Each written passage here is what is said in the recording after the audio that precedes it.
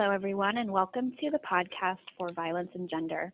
I'm Jennifer Kuhn, the publisher of the journal Violence and Gender, and I'm here with Dr. Mary Ellen O'Toole, Editor-in-Chief of Violence and Gender, and Dr. Anna Satterfield, Deputy Editor of the journal. Hello, and welcome to the podcast. Thank you. A pleasure to be here. Thank you. It's great to be here. Would you mind please telling us a little bit about yourselves and your background and your role with the journal? I am Mary Ellen O'Toole, and currently I'm the director of the Forensic Science Program at George Mason University in Fairfax, Virginia, and I'm also the editor-in-chief of Violence and Gender. And prior to my role here at the university, I was an FBI supervisory special agent for approximately 28 years with the FBI, and at least half of that time I spent in the FBI's Behavioral Analysis Unit at Quantico, Virginia. And this is Anna Satterfield, and I am a licensed psychologist. I have a doctoral degree in counseling psychology. I work for Texas A&M University, and I started out as the director of their employee assistance program and working within other departments within human resources. I am currently the integrated behavioral service director for student health services, and in addition to being a licensed psychologist, I am also a certified threat manager. Wonderful. Thank you so much.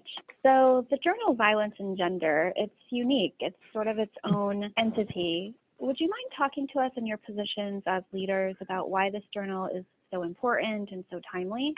I think that this journal is phenomenal for a whole variety of reasons. I'll just mention a few. The journal was really designed to look at a very timely issue that we saw back in 2014, 2015, and that involved mass shootings, and most of the shootings were being committed or carried out by young males. And that really prompted a lot of questions about why is this happening and why is there a distinction in terms of the gender of the offender. But the journal grew exponentially over the years, and now we're international. We are multidisciplinary. We're willing to take on new topics and very timely topics. And so what people will read in the journal, that's not all there is. We will come out with commentaries and op-ed pieces when events happen in the news.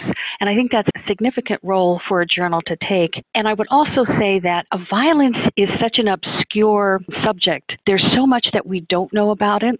So we take on a wide variety of topics in the journal so that we can understand violence from a 360-degree perspective. And we take it on also from a global perspective. And I think that's something that no other journal does. So it really does encompass so much, and I think it gives the readers just a very broad idea of the kinds of violence that will be affecting them, whether it's in their job or in their personal life or at home. Part of the reason I also believe that the journal is important, in addition to what Dr. O'Toole outlined, was the interdisciplinary nature of our readers and our researchers helps us push the envelope in trying to discover what we don't know about violence. And our editorial board, as well as our publishers, are trying to encourage us to push the envelope, to think outside the box, and consistently ask that question, what is it that we don't know? We actively pursue papers. We try to pursue topics that are timely as events unfold, and invite not only national researchers, but the international researchers, which is critical, I think, to helping us better understand violence. Thank you. One of the things we know sets this journal apart from so many other journals that are out there is that we're backed by a really wonderful community of experts. Dr. O'Toole, could you talk to us a little bit about who those experts within this community are and what they lend to the community? Our experts are amazing. So they're international. So they cover the globe. They are practitioners. They are researchers. They're academics, and they're students. They are people that work in law enforcement. Their area of expertise includes neuroscience, psychology, social science, policy and government, and many others. So we embrace a wide variety of topics because we know this.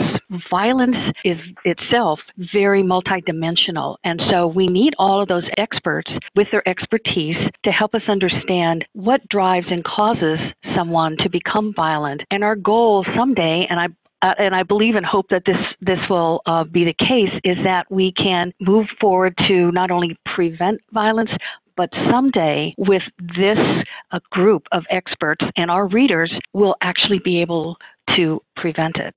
Thank you very much. Dr. Satterfield, what do you love the most about this journal? There are several things, and I think the place I would start with is the leadership within our publishing company. As we know, with any organization's leaders drive what the organization can accomplish, and the publishing company here is pushing the envelope, is willing to take a look at topics that perhaps other journals aren't ready to take a look at, and they wholeheartedly believe in this. They push all of us to be better researchers. And then secondly, what I love about the journal is I can pick it up, I can read it, I can understand it, and I can take away application pieces. As a practitioner myself, when I read research, I need to leave reading the article wondering, what can I do differently now based on this information? And every time I read an article, I can walk away and actively apply what I just learned from the article. Wonderful. Thank you very much. Dr. O'Toole, we have so many ambitious goals for the journal to grow now that we're in 2020 and beyond. Can you talk to us a little bit about what's on the horizon for the future of violence and gender? I'm really excited about all the shiny balls that we have in the air as far as the horizon for this journal. And Dr. Satterfield and I, we've known each other for a long time, and we've talked about all the different factors that we feel are important, and pulling in our peer reviewers and included them in these discussions as well. We have a lot on the horizon. We'll continue to develop the focus to explore biological and sociological factors of violence, and really have a particular interest in brain wellness. And violence, we know, begins in the brain, so that becomes an extremely important focus for us to look at. We will be building upon the basis of research in order to just better understand causes of violence and prepare communities for responses to violence. Thanks so much. Dr. Satterfield, one last question for you. Can you tell us a little bit about, in your opinion, what makes this journal special? What I have found particularly special about this journal is the timely articles that we put out, or timely publications that we will produce when an event happens or when a new research area has opened up. And we actively seek out those who can help push the knowledge. The journal is also peer reviewed, and our editorial board as well as our peer reviewers are cream of the crop. They are both nationally and internationally recognized, and they have volunteered to make this journal something that is just absolutely fantastic. We also try to push research from the time that it's received to the time that it's reviewed in a fast manner, yet review it with thoroughness to make sure it's appropriate for publication. But our goal is to get the research out to our practitioners as soon as we can. Wonderful. That's so great. Dr. O'Toole, do you have any final thoughts you'd like to leave us with? I would like to say this, that as we at the journal forge forward into our next issues, we do so knowing that the work produced and published in Violence and Gender has the real ability to potentially influence policy, affect decision-making, improve school systems and other learning environments, create safer communities, and positively change the lives of the very people we hold nearest and dearest. And these are exactly our goals. We want to make a difference and be the gold standard for violence research.